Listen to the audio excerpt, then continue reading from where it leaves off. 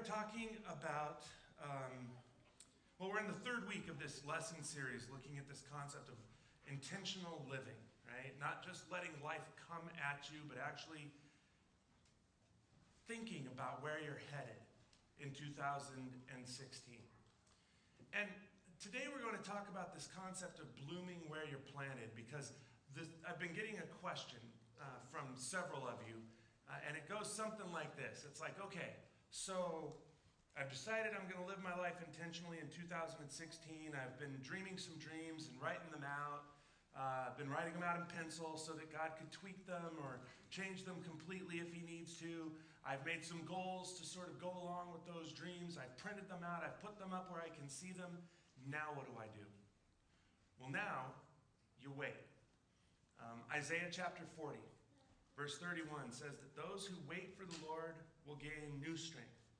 They will mount up with wings like eagles. They will run and not get tired. They will walk and not become weary. Now, the concept of waiting, I used to think was just, sitting around going, not doing anything basically, waiting for God to do something for you. But that's not the Bible's concept of waiting. When the Bible talks about waiting, what it means is to do everything I already know I'm supposed to be doing while I patiently await God to reveal or usher me into the future that he has in store for me. We're going to talk about 5 things that are sort of the keys. They're the things that we can do while we're waiting that will cause this new strength that Isaiah says that God will pour into the lives of those who wait for the Lord. Now, this new strength is not strength you never knew you had. It is strength you never had. It is brand new strength poured into your life by the creator of the universe when you are willing to be patient and wait. Not sitting around doing nothing, but doing what you already know you should do so that you'll be ready when whatever God has in store for you in the future kind of comes along. Look at it like this. If your great dream was to play the piano at Carnegie Hall, right? One of the most prestigious musical venues in the world, right? I don't know what percentage of concert level pianists get to play in Carnegie Hall, but it's got to be very small. If that was your dream, you wouldn't just wake up tomorrow, call Alaska Airlines and say, yeah, I've written this down on a piece of paper, I've taped it to the wall, now I need a ticket to New York City so that I can fulfill my dream. You wouldn't get in a plane, fly to New York, get out, get into a cab, go to the front door of Carnegie Hall, knock on the door and say, I'm here to play. They'd be like, what are you talking about? You're like, well, I wrote it down. I wrote it down and I put it on my wall. That Pastor Ed said that was, no. What would you do, right? You would, if that was your dream, well, it depends on if you already know how to play the piano. If you don't already know how to play the piano, you'd learn first, right? And then you would practice. And then you would probably study the lives of people who have made it to Carnegie Hall and who have played there. And you would look at how they designed their lives, the practices that they sort of designed their lives around so that they could get to that point, right? And then you would probably design your life around the same kind of practices, thinking there's something about these practices that help get people to where they want to be. Same thing is true when it comes to the Christian life. It's like if what you've done is write out a prayer saying, okay, Lord, or a goal, saying, okay, Lord, here's my dream. Here's what I would like to do, but I've written it out in pencil so that you can tweak it, you can change it, you can do whatever. Now lead me into that dream that I have, that I think I have, that I believe will make me feel like, it's fulfilled and filled with purpose and meaning and joy. Just because you do that doesn't mean that God is going to lead you to that particular dream. But what happens sometimes is we think we know so well what it is that's going to make us happy that we will reach out and grab something even when it's really not something we should have reached out and grabbed. And when we do that, sometimes it works out like this.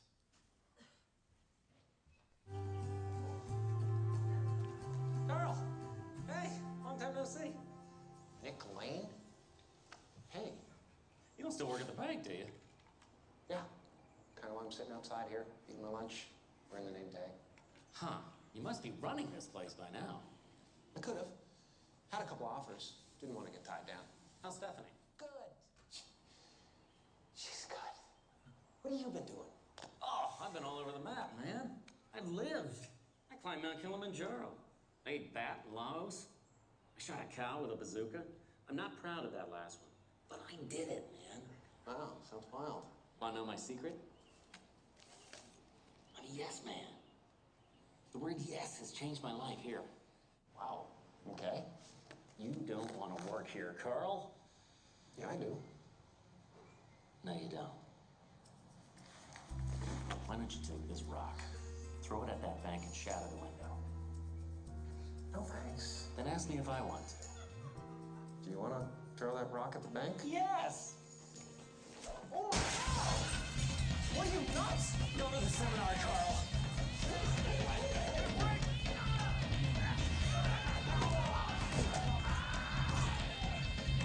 Carl, live your life. You won't regret it.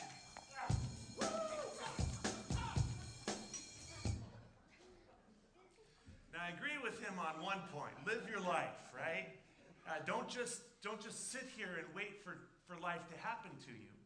But reaching out and grabbing something, especially if what you've done is said, Lord, I want your power to be poured into my life so that I can accomplish things I never dreamed I could accomplish, so that I can become someone I never dreamed I could become, make changes in my life that nobody ever believed I could make. If that's your prayer, well then, basically the deal you're making with God is, I think I know what's going to make me happy, but if I'm wrong, then lead me into whatever future you know, the one who designed you, the one who created you, the one who knows you better than you know yourself, then you take over my dream and point me into something new.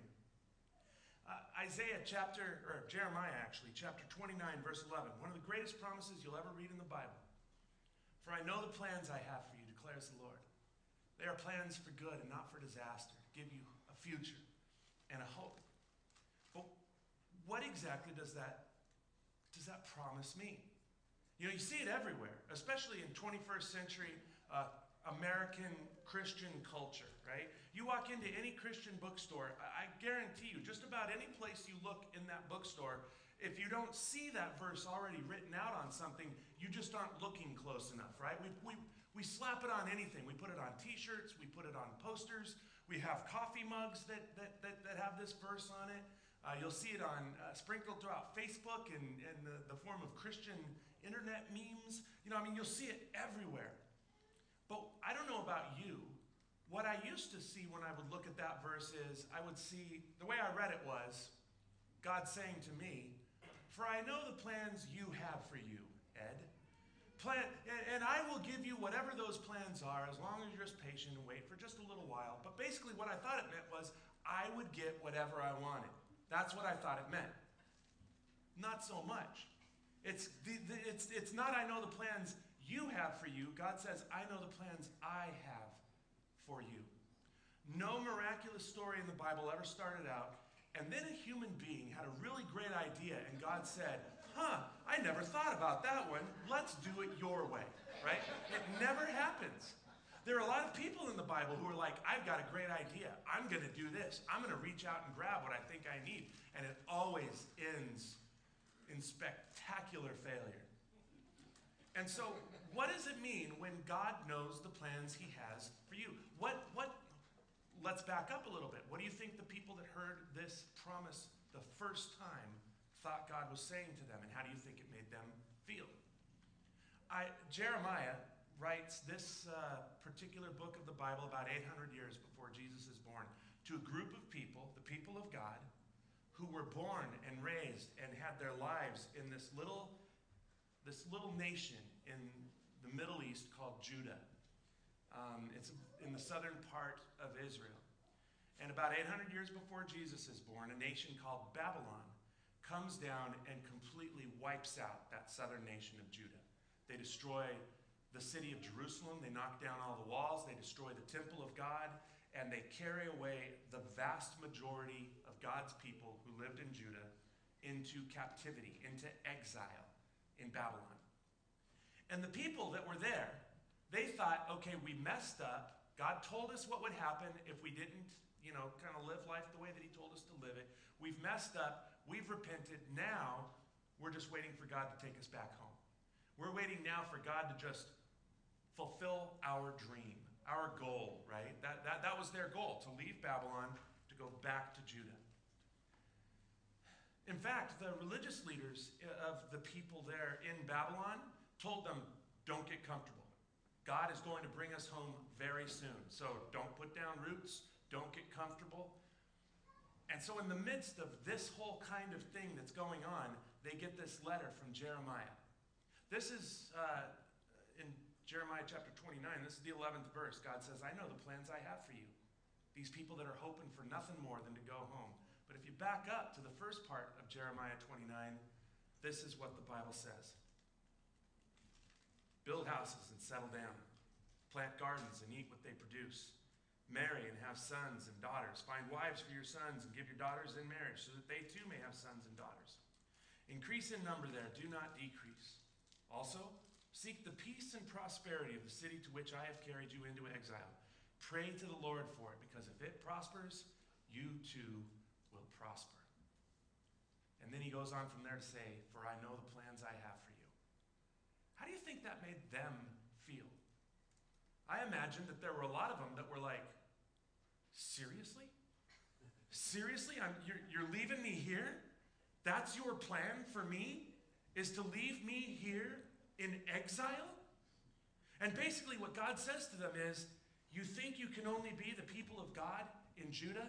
You can be the people of God wherever you go. Basically what God says to the people of Judah who have been exiled and are living in captivity in Babylon is, bloom where you're planted. Wait for the Lord, and he will give you new strength. He will reveal this future that he has in store for you. Now, I have a feeling that there are several of you here today that feel like in some way or another you are in exile, right? Maybe it's geographical exile. Maybe you are someplace you do not want to be. There are a lot of people in Alaska who don't want to be in Alaska.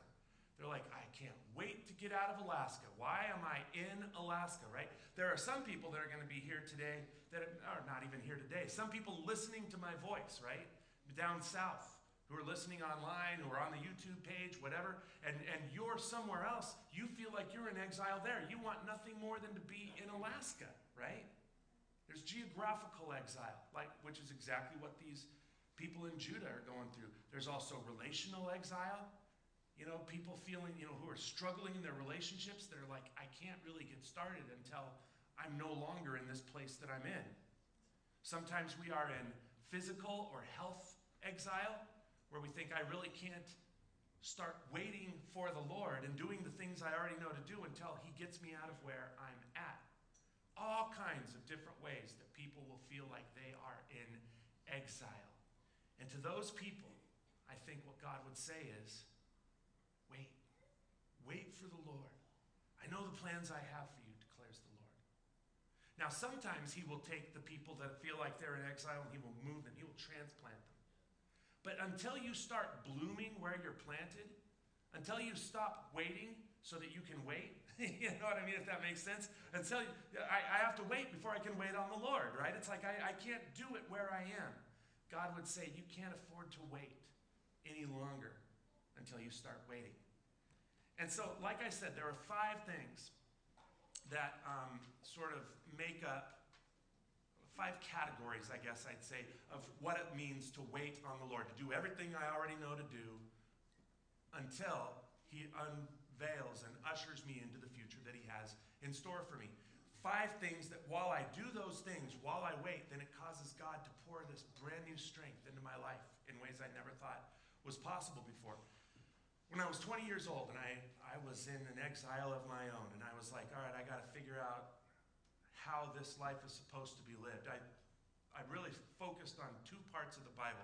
The Sermon on the Mount, which we just got done doing a 15-week lesson series on it just a few weeks ago, and then the book of James, which we're going to launch into about another 15-part lesson series here in a couple of weeks. They are the 2 things that, really, you read those 2 things, you become familiar with those Sermon on the Mount, the book of James, you're going to have a pretty good grasp on what it means to follow Jesus and what it means to wait for him. And what I did is I went through those two things. When I came across something that the Bible said, here's what you should do, an instruction, I wrote it down, right?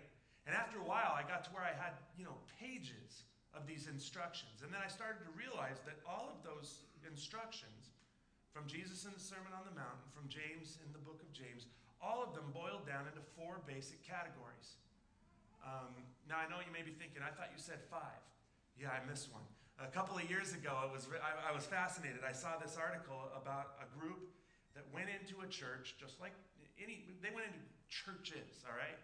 And they would walk in and they would say to the people like you, who do you know in this church who you admire because they are a great man or woman of faith? And then the people that were identified, the researchers would go to those people and they would interview them. They would ask them questions about their day, about how they lived their lives. And these 5 things started to kind of coalesce. They became themes that all of these people sort of designed their lives around these practices. And we're going to go through these 5 things right now. We are just going to fly through them, okay, because we don't have a lot of time. If you're like, man, I want to know more about that one, or I want to know more about the devotionals this week, go into a lot more depth about each one of these 5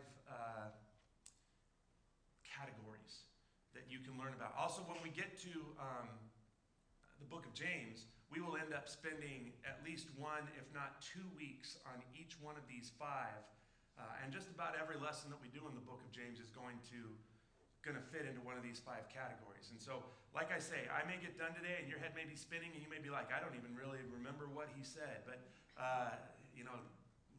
just like every other week, right? But if that's something that you're struggling with, or you want to know more about devotionals, or just show up when we get into James and we will really dive down and get into depth with all of these 5 things.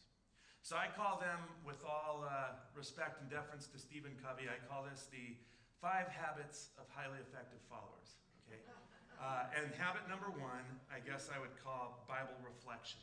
Now, Bible reflection is not just about reading your Bible. It's not just about studying your Bible or memorizing your Bible or, all of those things are great things. But Bible reflection is more than just reading or knowing or even memorizing the Bible. Psalm chapter 1, verses 1 through 3. Happy are those who don't listen to the wicked, who don't go where sinners go, who don't do what evil people do. But they love the Lord's teachings, and they think about those teachings day and night. They are strong, like a tree planted by a river. The tree produces fruit in season, its leaves don't die, and everything they do will succeed. Happy, strong, successful. That's the promise that goes along with Bible reflection. When we get to James chapter 1, and James is going to talk about this too, which means we'll be talking about Bible reflection here in about 3 or 4 weeks. When James gets there and he talks about Bible reflection, he adds blessed. Happy, strong, successful, and blessed. I mean, if I went on TV and said, hey, I can tell you the secret to living a life that is happy, successful, blessed, and strong, how much money do you think I could get people to send to me? And then I just send them this scripture. Here you go. Can you imagine? What are you talking about? It's like, it's not a secret. God tells us over and over and over again. Now, I could spend all day talking about just this one, but here are the 3 components of Bible reflection.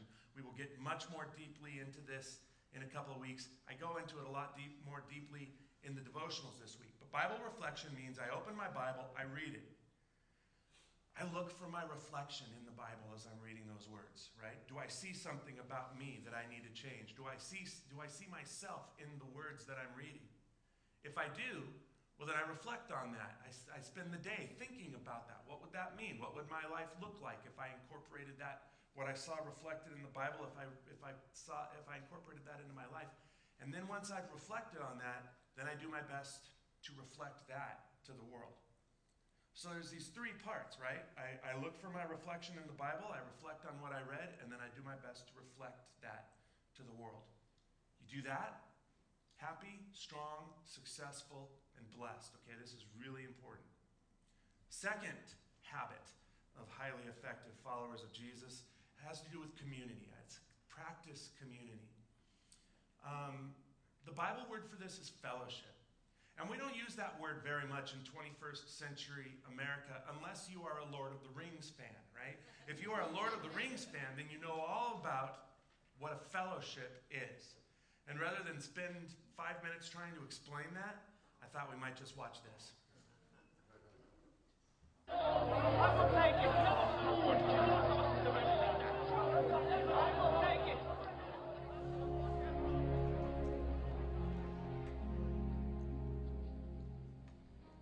I will take the ring to Mordor.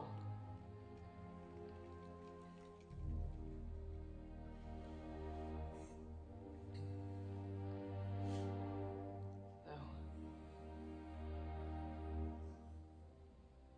I do not know the way. I will help you bear this burden, Frodo Baggins, as long as it is yours to bear. By my life or death, I can protect you. I will. You have my sword. And you have my bow. And my axe.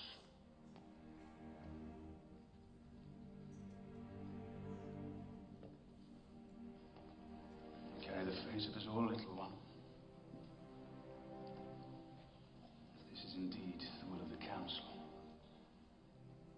then Gondor will see it done. There! Mr. Frodo's not going anywhere without me. No, indeed, it is hardly possible to separate you, even when he is summoned to a secret council, and you are not. Wait! We're coming too! Perhaps send us all tied up in a sack to stop it. Anyway, you need people of intelligence on this sort of mission. Quest. Thank you. Well, that rules you out. 9 companions. So be it. You shall be the Fellowship of the Ring. Right. Where are we going? I love that movie.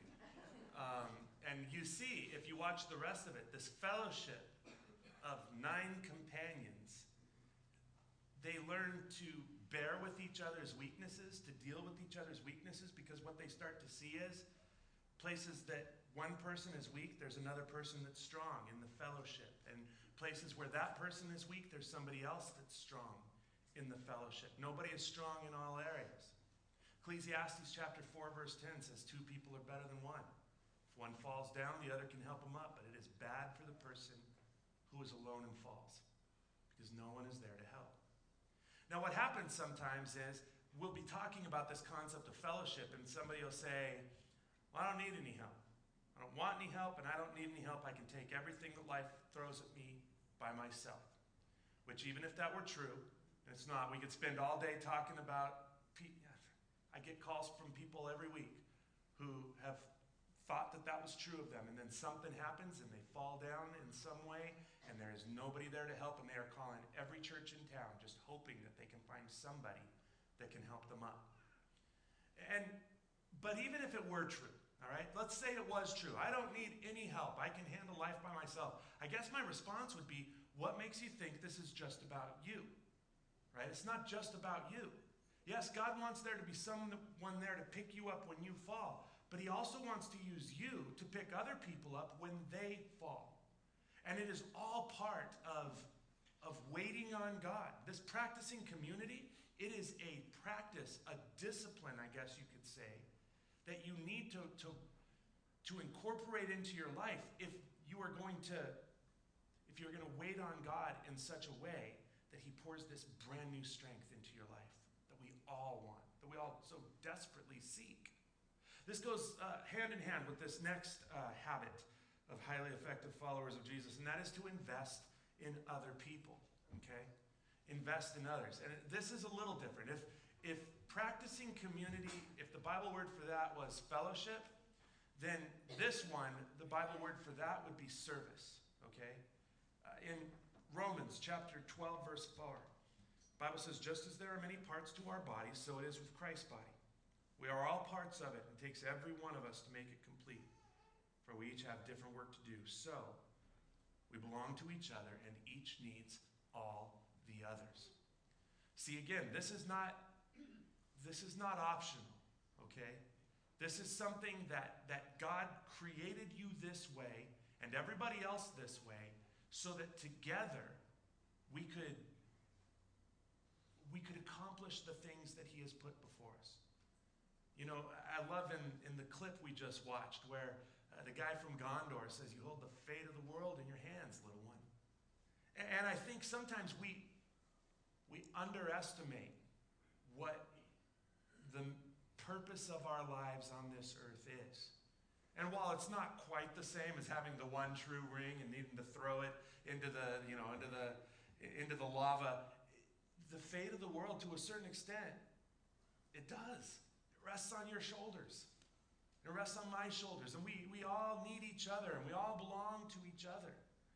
And the place I see this working out the most powerfully, where it's like you can see, oh yeah, it is so important to invest in other people, is in recovery, right?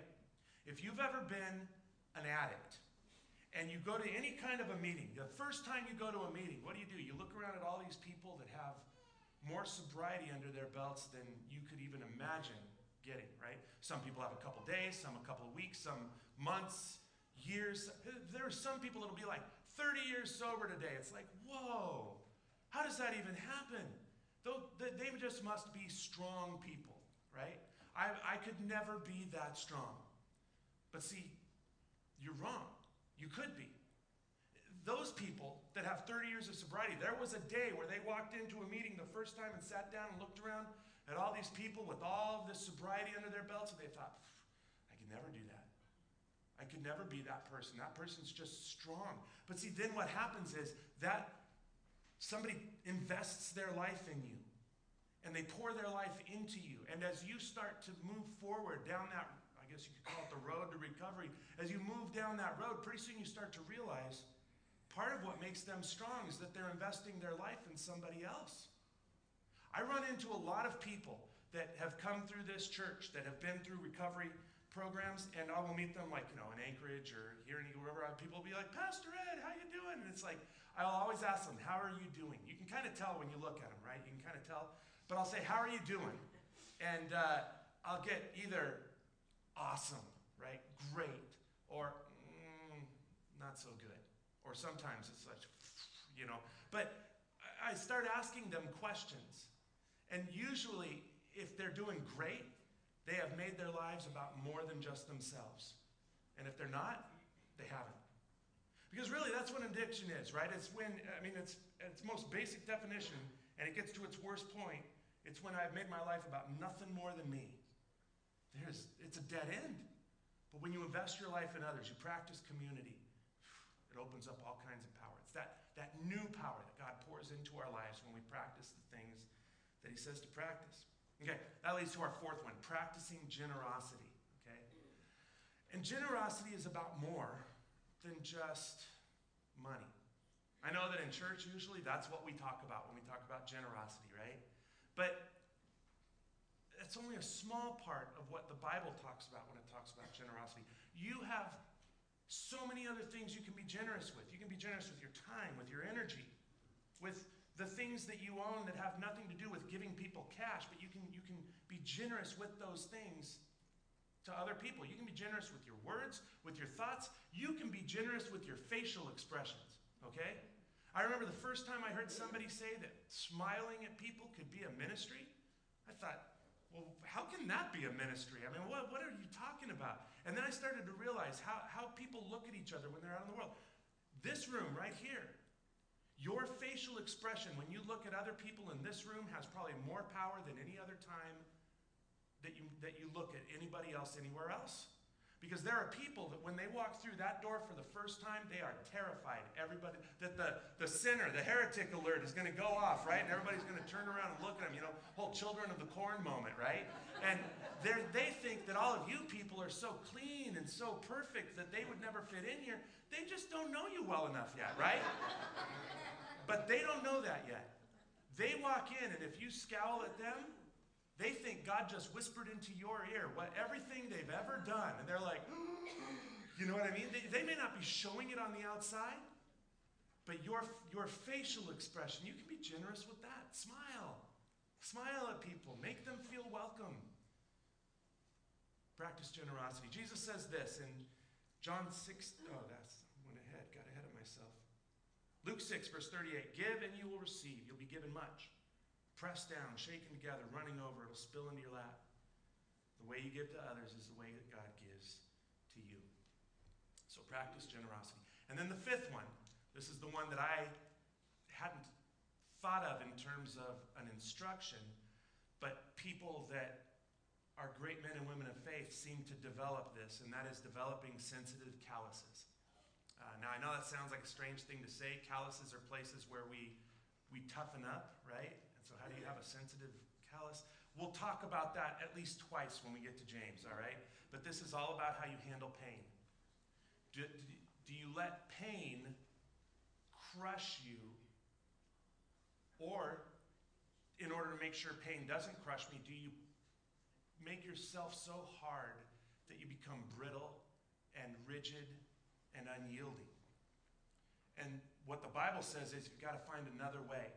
A way to accept that pain is part of this life, but not to let it crush you, not to let it make you so hard that nobody can get through to you, or that you can't get through to anybody else. John 16:33, Jesus says, I've told you these things so that you can have peace in me.